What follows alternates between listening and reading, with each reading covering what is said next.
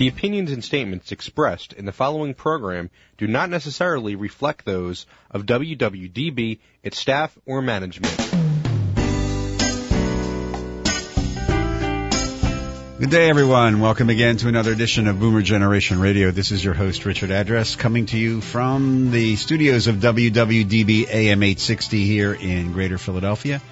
And we're streaming live on www.dbam.com. You can reach us on boomergenerationradio@gmail.com or like the Boomer Generation Radio Facebook page. And again, reminder that these shows are podcast, and you can find this show later on this week and previous shows on the website www.jewishsacredaging.com. And we'll be back with our first segment guest, Brenda Clement from Boston, right after this message from our friends over at Kendall. Hi, this is Kendall resident Harry Hammond. This portion of Boomer Generation Radio is brought to you by Kendall, a system of not-for-profit communities and services that advocates for and empowers older adults to reach their full potential. Kendall is committed to working with others as we together transform the experience of aging. To learn more about Kendall, that's Kendal, visit discoverkendall.org or call toll-free 888-759-0128. Welcome back to our first segment here this morning on Boomer Generation Radio. And I think, thanks to the magic of our producer, Tony, Brenda should be with us. Brenda, are you there? I am. Good morning. Hi. How are you today? I'm fine, thank you. Good. Welcome to Boomer Generation Radio. Thank you for giving us your time. How's life in Boston today?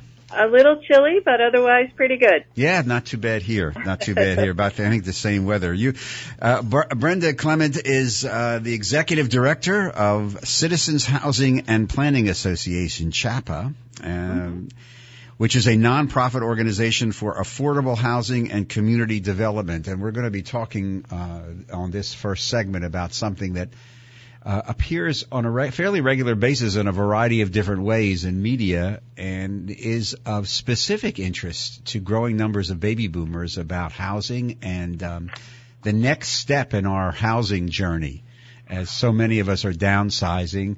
But I want to focus in really on the tagline on the website as well, and this idea of affordable housing. Brenda, you can't drive anywhere around here in southern New Jersey. I was just down visiting in South Florida. How much the more so down there, with this explosion of older adult, active adult, whatever the word is, 55 and over, whatever. Mm-hmm. Unbelievable places. Philly, like Boston, is booming with high-rises in Center City, Philadelphia, fairly expensive ones of people, rushing to have boomers move back into the city. I know probably you do too, friends of ours who've done that. What's with this affordable housing? Not everybody can afford to walk into one of these communities at several hundreds of thousands of dollars, or one of these high-rise apartments as we downsize, which are not exactly, $129 a month. Tell me about this action and the work of CHAPA, the Citizens Housing and Planning Association, about affordable housing. What's going on in this country? Sure. Well, obviously, as you pointed out, affordable housing is a big issue and concern for folks as they age, but it's an issue or concern for lots of people. The gap between what people can afford and how much housing costs in many areas of our country continues to grow. And so it's not just older individuals, but younger workers and folks with disabilities and other lower wage workers who struggle every day to keep a roof over their head. Housing advocates say all the time that the path to economic opportunity begins at your front door, and everybody needs that safe and decent place to start their day from. It's a particular problem, as you mentioned, for older folks, and we know that number and that problem is going to continue to grow. These are not new statistics, I'm sure, for you, but it's estimated that the number of Americans aged 65 and older is projected to rise from 40 million in 2010 to nearly 73 million by 2030. And those who are 85 or older will increase in number from 5.5 million to nearly 9 million. And as they continue to age, their housing needs will change. And as a society in general, I think particularly in many of the hot urban areas, we're ill-equipped to handle it. So let me ask you, picking up on this, because you alluded to this in the very, very beginning of what you just said about gaps. So we're hearing a lot about in the so-called presidential races that are allegedly going on now about income gaps, inequality of income. What I'm hearing you say also is there's a housing gap. Is that correct? Mm-hmm. That's right. I mean, again, in areas, particularly on the coasts and other areas where we've seen better economic recovery, the gap between housing costs and what people can afford continues to grow. Housing costs have risen at a much higher rate than incomes have. And particularly, as I said, for folks who are older or folks who are at the lower age, that gap has grown even more. So trying to look at how we plan for growth and plan for the changing demographics in communities is part of what we need to start to do now, and in order to address these numbers that are just rising every year.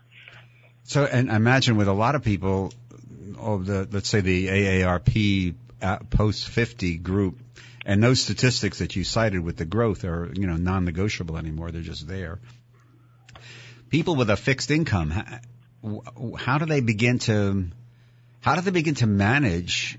I want to move, or I have to move, and yet I may not be able to afford it if my primary income is Social Security and some investments. But with the volatility of the stock market, even my investments may not be holding up. And then we're reading these statistics that baby boomers don't really have not planned to save for their retirement. Right. So your organization as an advocate group?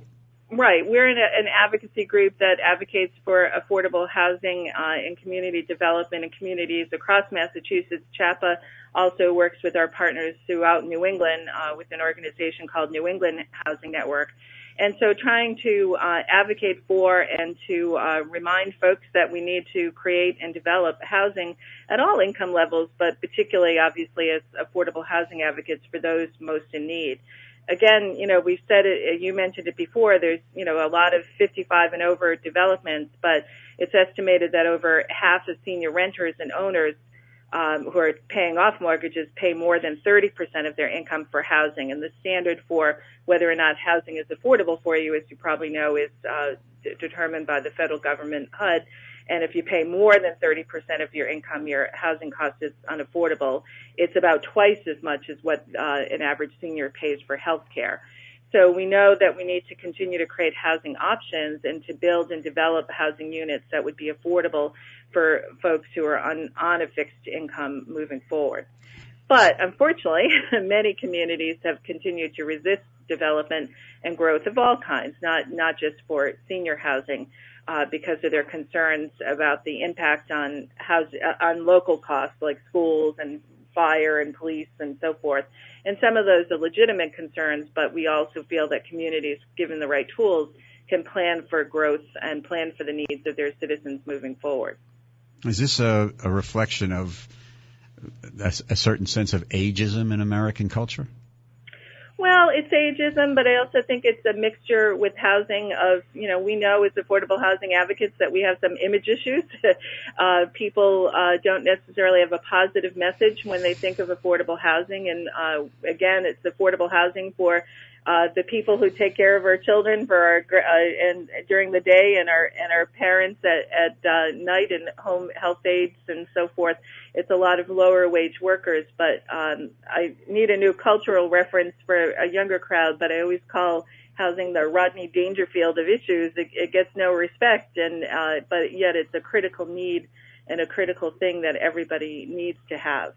I mean, with the desire and the growing desire on the part of baby boomers, especially, to age in place, I would imagine that there's all kinds of different opportunities or challenges in the housing market and what you're dealing with as people change to make that next move very, very affordable.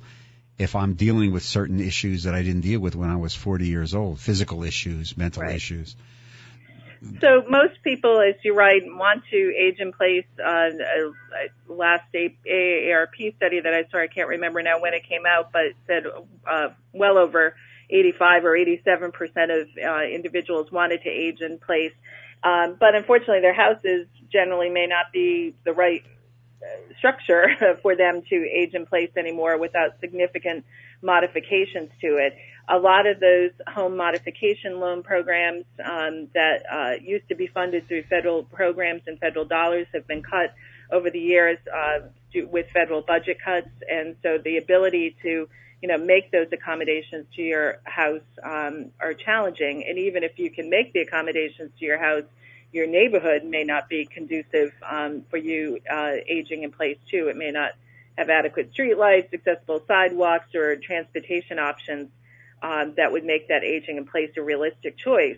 So what we try to encourage and promote in all communities is that we provide a variety of housing options to people at all income levels and all types as well. So seniors and families and everybody in between, so that people can choose to live near their social networks, near transportation, near hospitals, or other jobs. Many seniors are still working, including my own mother. Mm-hmm. So we know that we've got to do a better job as a society as a whole, connecting the dots and making sure that we can meet the needs of people, not just for a home, but for all of the other services and things that they need. You mentioned housing options. Walk me through some of the options that you deal with. So one of we can look at accessory dwelling units where you can modify existing single-family homes, adding units that a caretaker or an individual family member may live in. Maybe it's the parent moves to the smaller apartment, in-law, the term in-law apartment or right. Accessory dwelling units is common. Unfortunately, many zoning ordinances at a local level prohibit the building and development of those units. And so looking at that again and looking at that as a tool, trying to look at some of the redevelopment of what are called gray fields in many older communities, and those are all underutilized strip malls or underutilized commercial centers and communities, to see if it makes sense to create some apartments or senior units above some of those developments. They are good in many ways because they're often already in some sort of a town center or a city center, or have access to public transit. So again, a community can look creatively on what they need to do. They just need to realize that this silver tsunami wave is coming and coming very soon, and if in fact not already here in some communities, and we need to start planning and building to meet those changing demands very quickly. We're speaking with Brenda Clement, the Executive Director of Citizens Housing and Planning Association based in Boston, and we'll be back with Brenda to explore some more of these issues right after this message from our friends down the road here at Kendall. Hi, this is Kendall staff member Sheila Sylvester. This portion of Boomer Generation Radio is brought to you by Kendall, a system of not-for-profit communities and services that advocates for and empowers older adults to reach their full potential. Kendall is committed to working with others as we together transform the experience of aging. To learn more about Kendall, that's Kendal, visit discoverkendall.org or call toll-free 888-759-0128. Welcome back to our first segment here on Boomer Generation Radio. Today, again, coming to you from the studios of WWDB AM 860 here in Philadelphia, and streaming live on www.dbam.com. And we're speaking with Brenda Clement, the Executive Director of Citizens Housing and Planning Association, a nonprofit organization for affordable housing and community development based in Boston. I guess the first obvious question that I really need to ask you, Brenda, as we come back is, you're based in Massachusetts, and do you have similar types of agencies that are operating around the country? So, for example, down here in Pennsylvania, southern New Jersey area, are there similar types of organizations that advocate for affordable housing? Yes, there are. You have some very strong coalitions in your area that advocate for housing in your state legislature and other places. I'm also pleased to be chair of a national organization called National Low Income Housing Coalition, and working with them and other national groups like National Housing Conference and others to advocate for federal resources for affordable housing. And obviously, all of those programs benefit and have provide for seniors as well. So there's a strong network of groups trying to address the barriers and concerns at local levels to actually build and develop housing. So I'm kind of a news junkie, and I'm watching all these alleged debates, and for the last God knows how many months. And you probably need a better hobby. Well, I'm waiting for baseball season to start on Monday. That'll redirect my energies. But I don't seem to hear a lot being discussed about affordable housing for the growing numbers of older adults and other populations in this country. Did I miss something, or it's just not on anybody's radar? Sadly, no. I mean, again, housing, as I jokingly said, I called it the Rodney Dangerfield of issues. It just never gets the respect it needs until there's a crisis, until there's a foreclosure. The foreclosure mess of the last couple of years with the economic downturn and trying to, we're still digging out of that hole in many communities, and many individuals and homeowners are still under the water, and so it rises up in blips, but never, to the extent that housing advocates like me think it should be part of the basic infrastructure discussion that we always have around jobs and housing and education and so forth. So we continue to push hard to make sure that the messages get heard, but it has sadly been missing from the presidential debate. Are there parts of the country that are doing a better job in this? Some communities that are really in tune and really focusing on this, or is this just a general challenge? So I think it's a general challenge to meet the needs. I think in other areas where housing costs and where there's more land, housing costs are not as high, and so the crisis isn't as big in many areas. But particularly for lower wage workers, particularly for seniors and people with disabilities, the housing crunch is there in pretty much every community across the country. So I want to talk a little bit about this disability challenge, because not only as people live longer and will accommodate themselves to just the natural disabilities that may come with aging, but the growing disability awareness community in this country. How is this translating into the work of CHAPA that you must, as you're mentioning, this has to be a real concern with housing, retrofitting housing, building new housing, et cetera, et cetera? So I think it's very critical, and housing advocates have really ramped up efforts, I think, over the last couple of years to better work with our healthcare advocates to look at programs like Medicaid and Medicare and other resources within the federal healthcare system to help people stay in their homes, to figure out how to provide the adequate services to help people age in place where appropriate, or link up the resources together, the housing resources and the health resources, to make home modifications and so forth.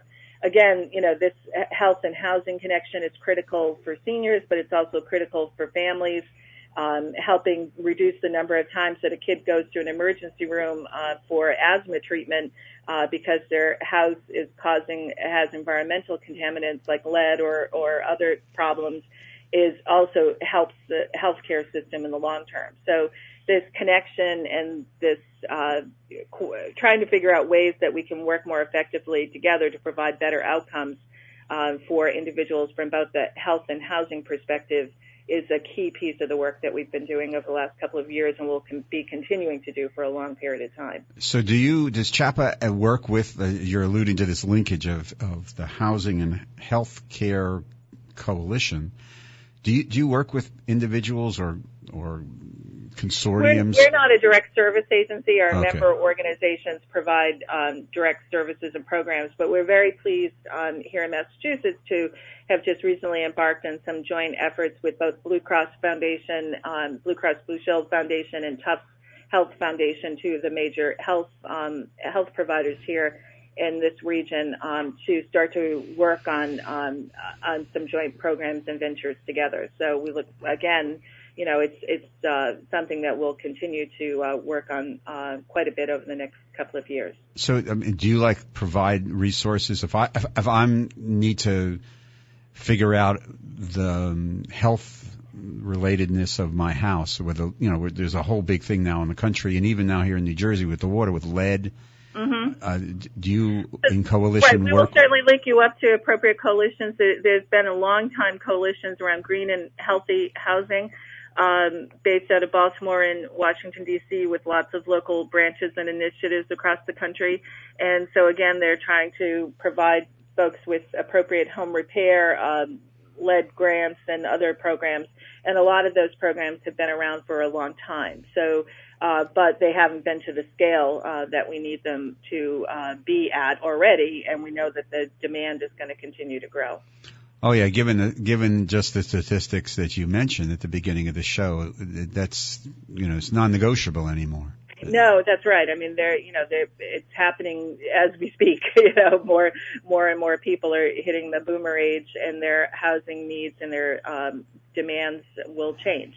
Do you think there's a misconception or misperception on the part of the media or just the popular ideology in America that this really isn't an issue for older adults? I mean, that there seem to be enough community situations or family or nursing homes or what CCRs, continuing care retirement communities.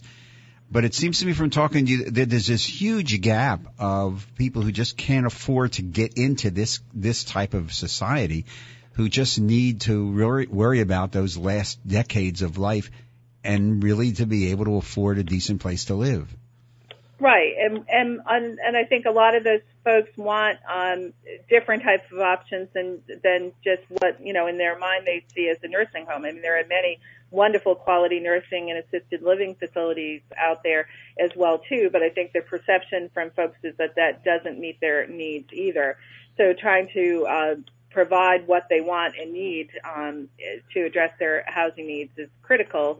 And as you said, I mean, for many folks who are going to relying on little or no income or only Social Security, so many people have not participated in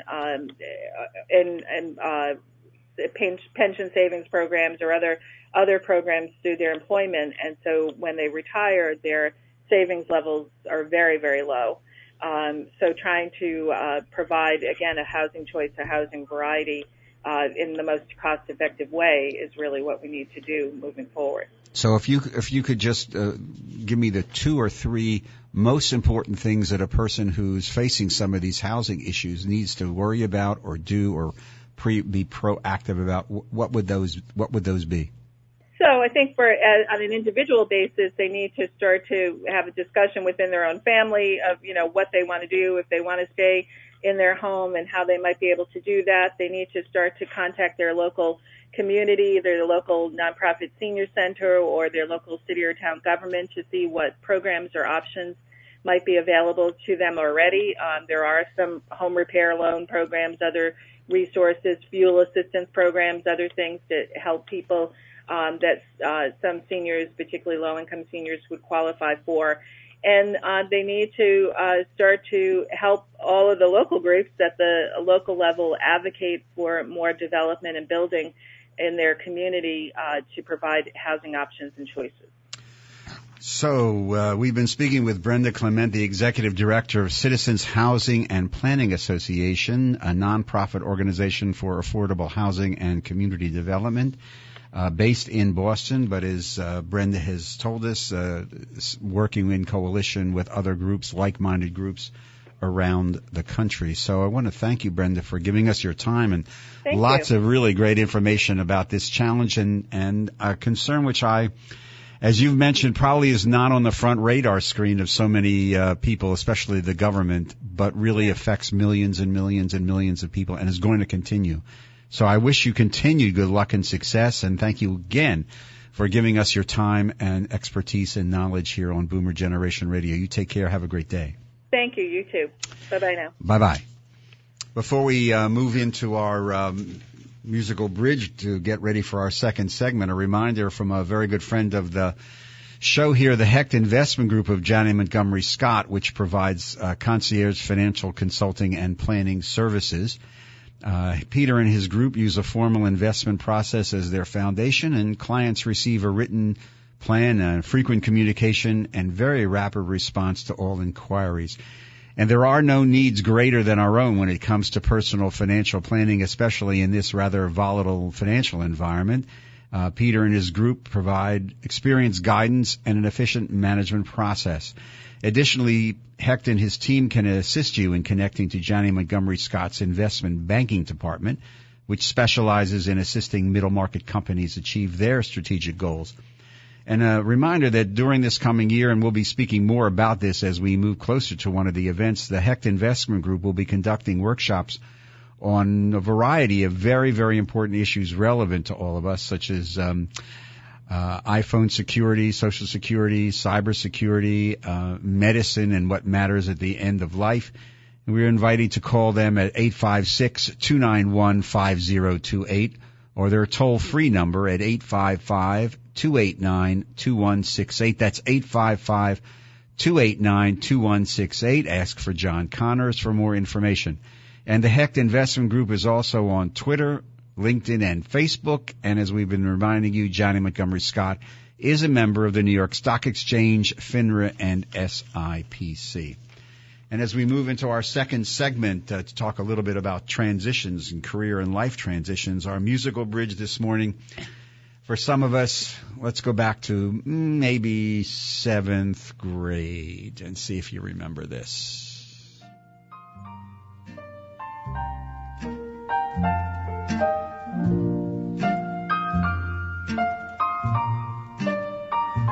Chances are, 'cause I wear a silly grin the moment you come into view. Chances are you think that I'm in love with you. Just because my composure sort of slips the moment that your lips meet mine. Chances are you think my heart's your Valentine. In the magic of moonlight, when I sigh, hold me close, dear. Chances are you believe the stars that fill the skies are in my eyes. Guess you feel you'll always be the one and only one for me. And if you think you could, well, chances are your chances are awfully good.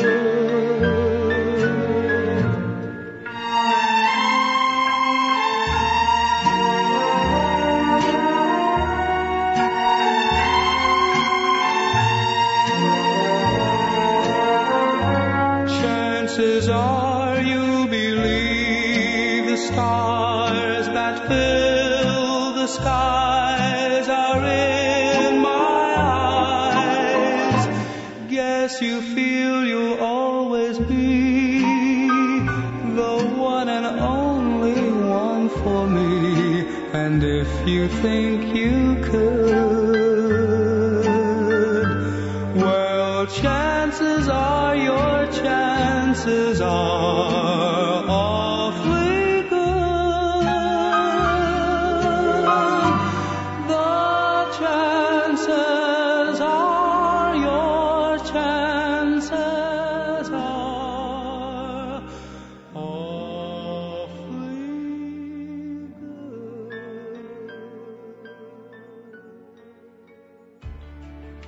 Hi, this is Kendall resident Harry Hammond. This portion of Boomer Generation Radio is brought to you by Kendall, a system of not-for-profit communities and services in 8 states that advocates for and empowers older adults to reach their full potential. Please join us in together transforming the experience of aging. To learn more about Kendall, that's Kendal, visit discoverkendall.org or call toll-free 888-759-0128.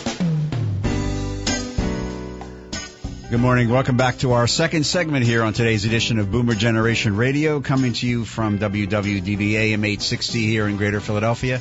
And again, we're streaming live on www.dbam.com, and we want to welcome Nancy Colomer to our microphones. Nancy, are you there?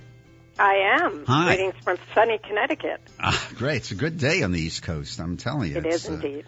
That's because baseball's coming back. It's a sure sign of truth. Anyway, we're not going to do the baseball show today, but we want to welcome Nancy Colomer. Second act careers. We're going to talk a little bit about something that's really, really interesting and very relevant to so many of our generation. That's what I call transitioning. And on your website, mylifestylecareer.com, that's www.mylifestylecareer.com, one word, you talk about the not-so-secret key to a happy second act. What is that? Yeah. Well, the short answer is it's the people that you surround yourself with. And, you know, we are, as humans, we are social animals, and the people that we choose to spend our free time with and the people that we choose to work around can make an enormous difference in how happy we are. You know, I've been a career coach for nearly 20 years, and it's amazing how many times I have people who come to see me, and on paper, they have the perfect job, and yet when I ask them why they are considering making a shift, when you start to ask the questions, what you discover is it's the boss that they just can't stand anymore, or the coworkers who they really just don't relate to. So people are key. What about this idea that I'm sure you've run across as coach and I've run across as clergy, that people reach a certain stage in their 50s or whatever, even if they're not laid off and have a work issue that forces them to do a transition, but they wake up one day or it emerges, I don't want to do this anymore. I've been doing this for 20, 25 years. I may have 30, 40 more years of life, God willing. I've always wanted to do X. What is that trigger? How do you as a career coach give them that support to allow them to make that risk, to make that jump? Yeah, it's a great question, and it is not such a simple answer. The example that you just gave was of someone who has a sense of what they want to do next, and that certainly is extremely helpful. You know, sometimes it's just someone says, look, I've been an accountant for 30 years. What I've always wanted to do is I've always had this great love of music, and I'm really ready to do something with that. People who know what their passion is, it's extremely helpful because they are moving towards something. But, you know, the reality is for a lot of people, they get to this point and they're tired, and they know that they're sick of doing what they have been doing, but they don't know what else is out there. And so in the book, and certainly when I work with people, we walk through a 5-step process. And the first part of that process is to really just think about, you know, what's your vision for your life going forward? Because hopefully you are at a point in life where life doesn't have to be all about work anymore, where you can begin to craft a lifestyle that really begins to work for you. So that's the first step. And the second step is to just begin to do what I call gathering your data. Which is go through, make a list of all the jobs that you've had and the volunteer experiences and the meaningful accomplishments that you've had over the years. And, you know, one of the great things about being someone who is 50 plus is that you have a lot of information to work with. You know, when you think back to probably the last time that you made a major career decision, it was probably when you were in college and someone asked you to declare your major. Well, at that point in life, you just don't have a whole lot of information to work with. By the time you're in your 50s or 60s, you have not only a lot of information and experience to tap into, but you probably have a wide network of connections and people who know you and know what you do well, who you can sit down with and start the conversations rolling.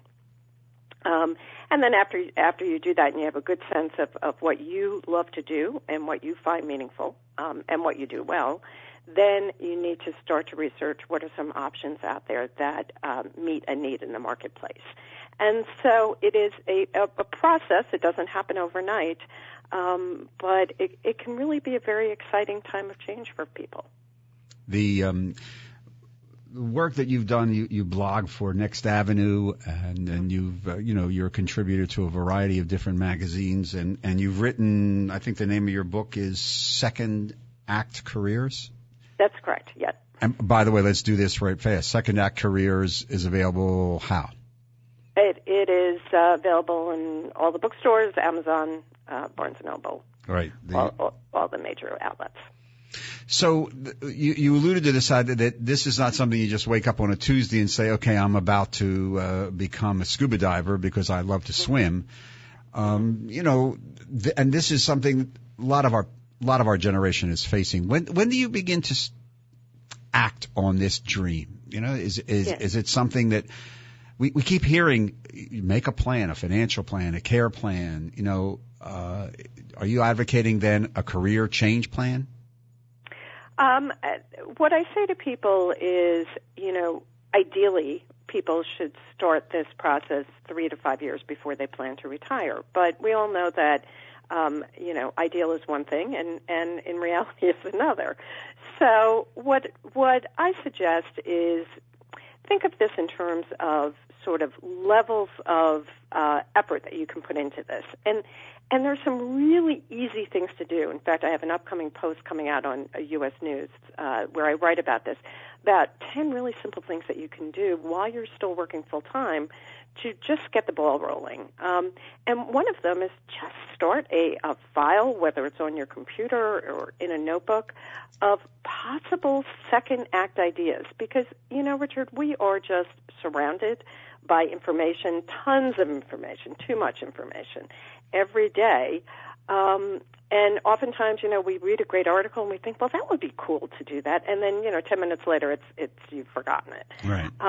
So I say to people, just start a file. I have one of my bookmarks on my computer is just second act ideas. And whenever I see an interesting story online, I just click on it, I keep it in the file, and then I can go back and look at it later.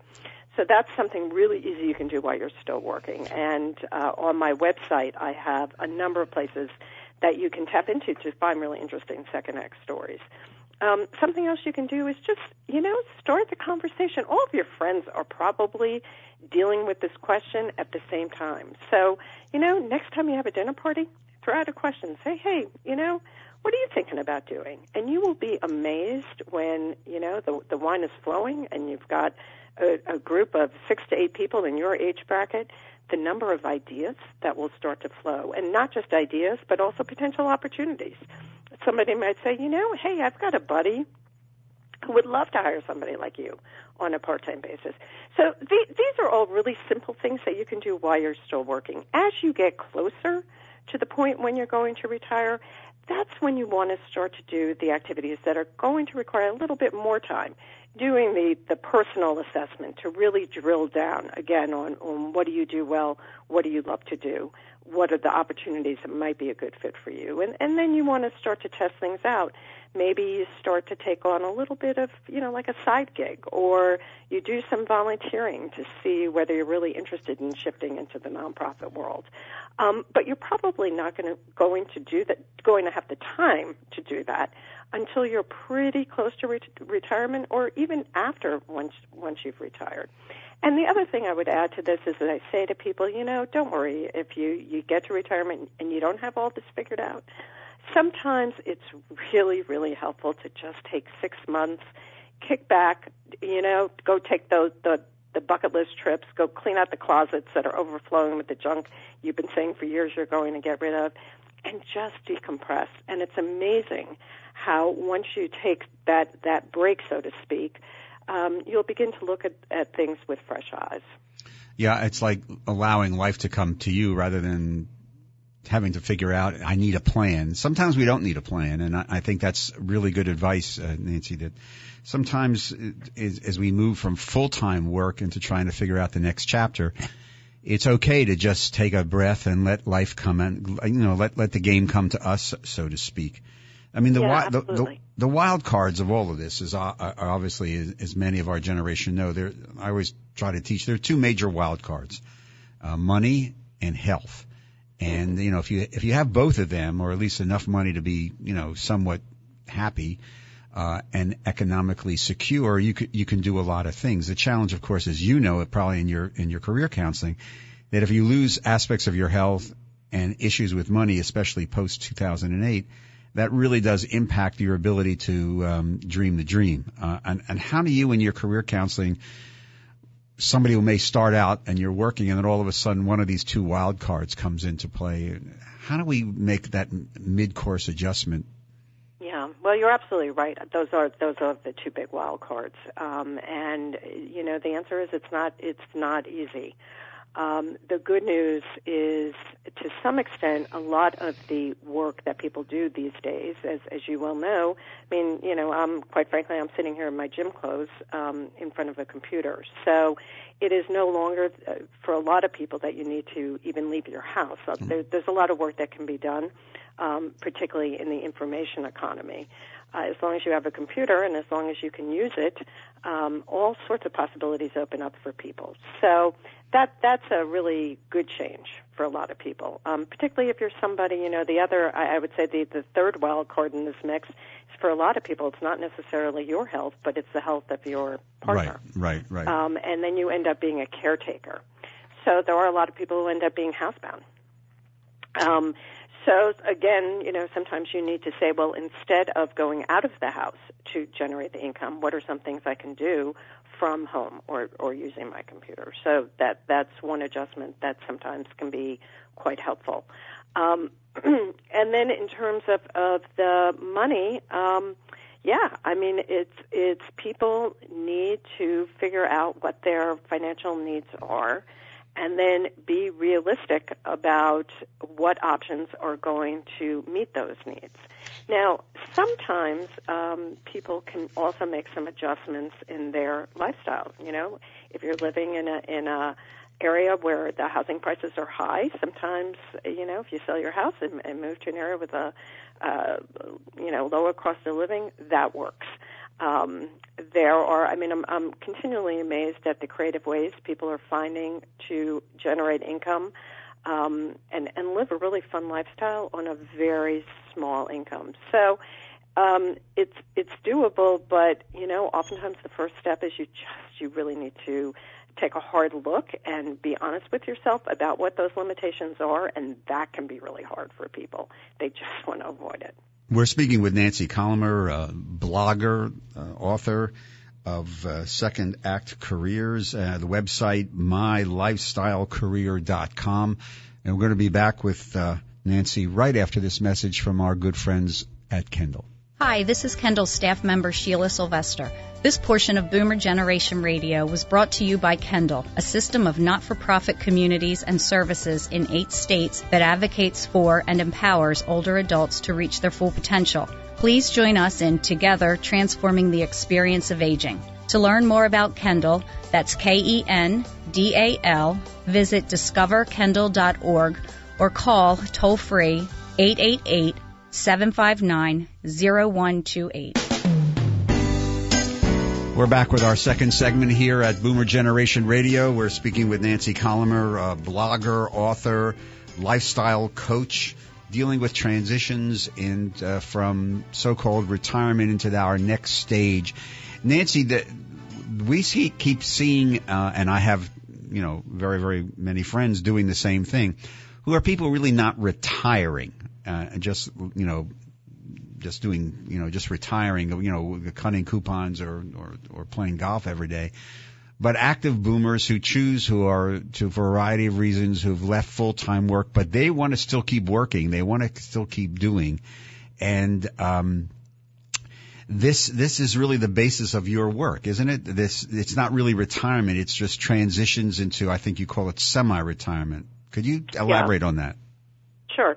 Well, you're absolutely right that, given the demographics, and, we have nearly 11,000 baby boomers, quote-unquote, retiring every day.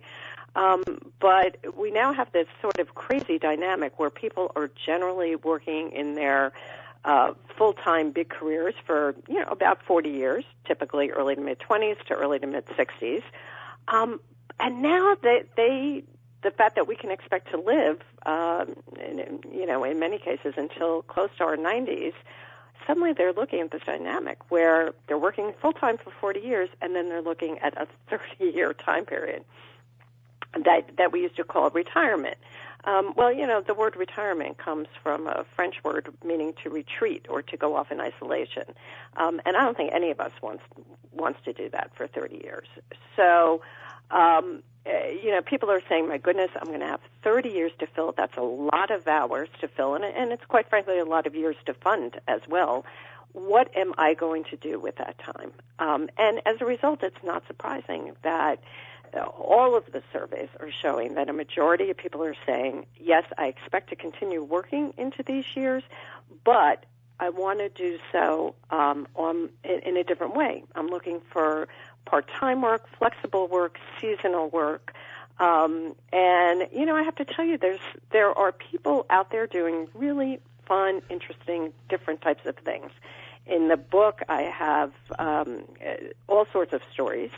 But just as an example, last summer, my family, we were out in the national parks. And we were out in Yellowstone, and I got to talking with our tour guide. And she and her husband are both retired school teachers. They go out to the national parks. They are there. They've been doing this now for 5 summers. They go between May and October. And they both work as tour guides. And so, great example. They love being in front of a group of people. As she says, it's so much more fun doing this for people that are really interested in what she has to say as opposed to for middle school students. They have housing in the park. That's an example. National parks, most people think of those as being staffed by college students. Well, guess what? Parks are open between May and October. College students go back to school. And if you go to the national parks in September, you will see gray-haired people doing everything from leading tours to manning the cash registers to doing maintenance work. So one small example of thousands of different types of things that people are out there doing.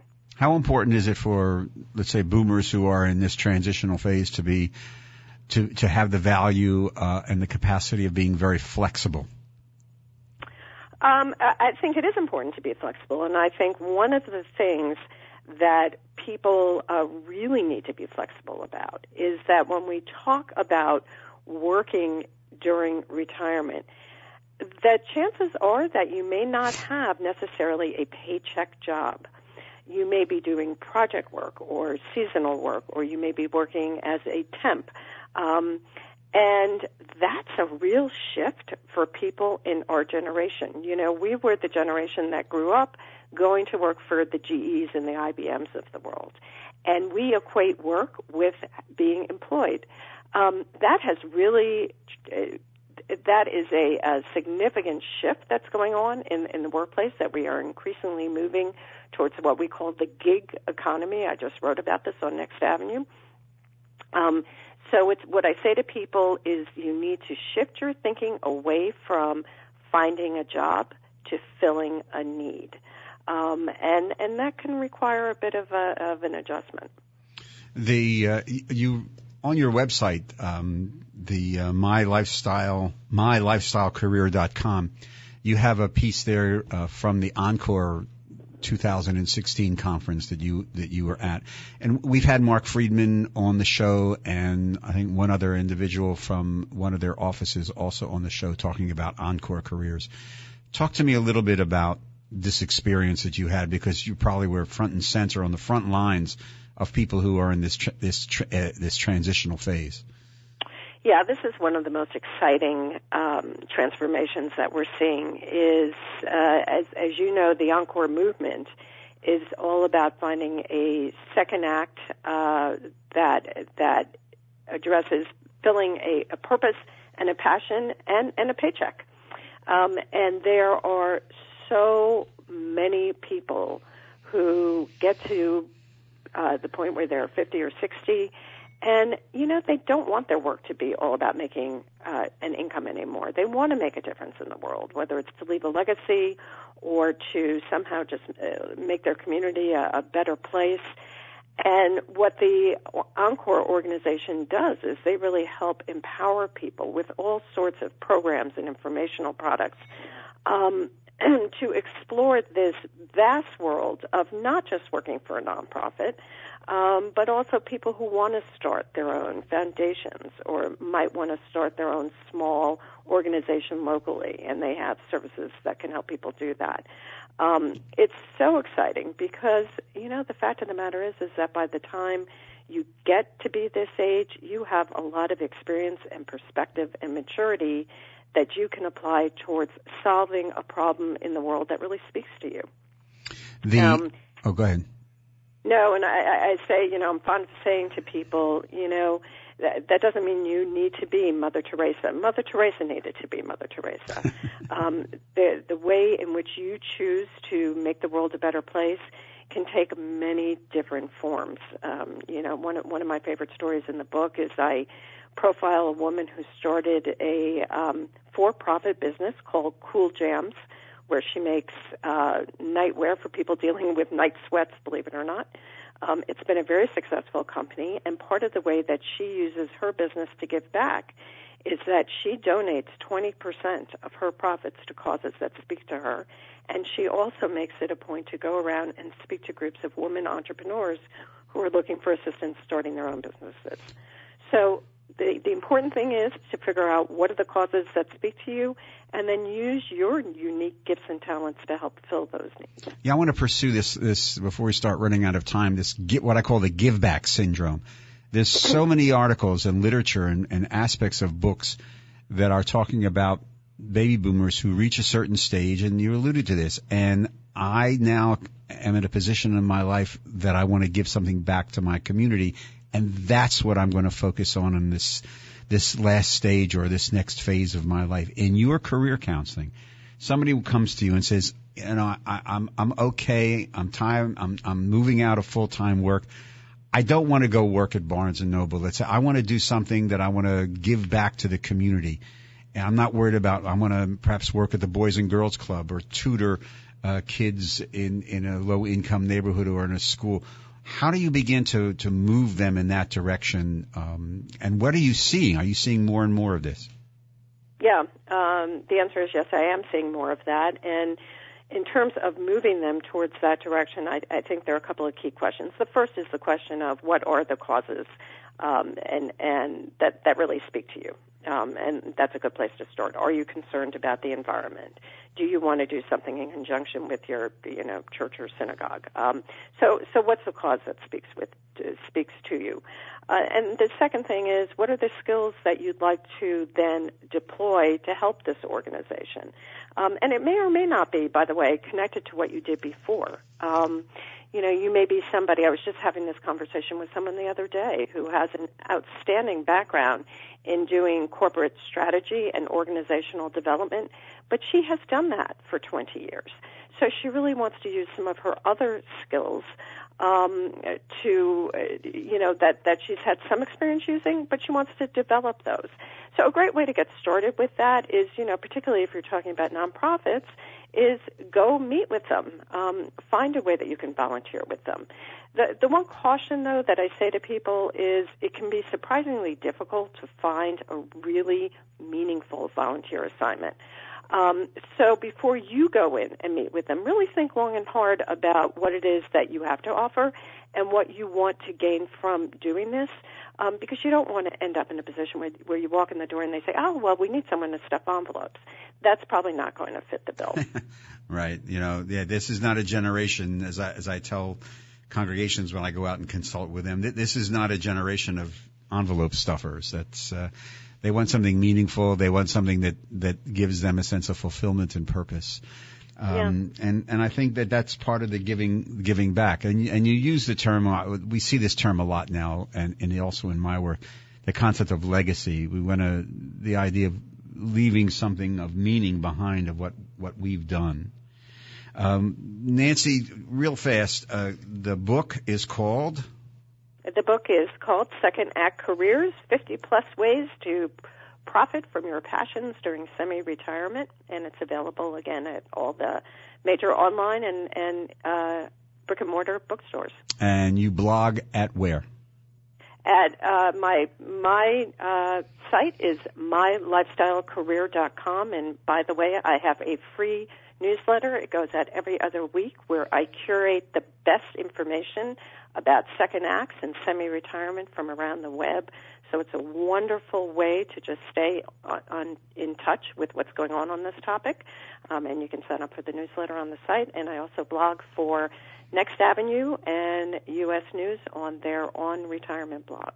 And again, the website is www.mylifestylecareer.com. We have 1 minute left. Give us the top 3 things that you want to leave somebody thinking about as they move forward.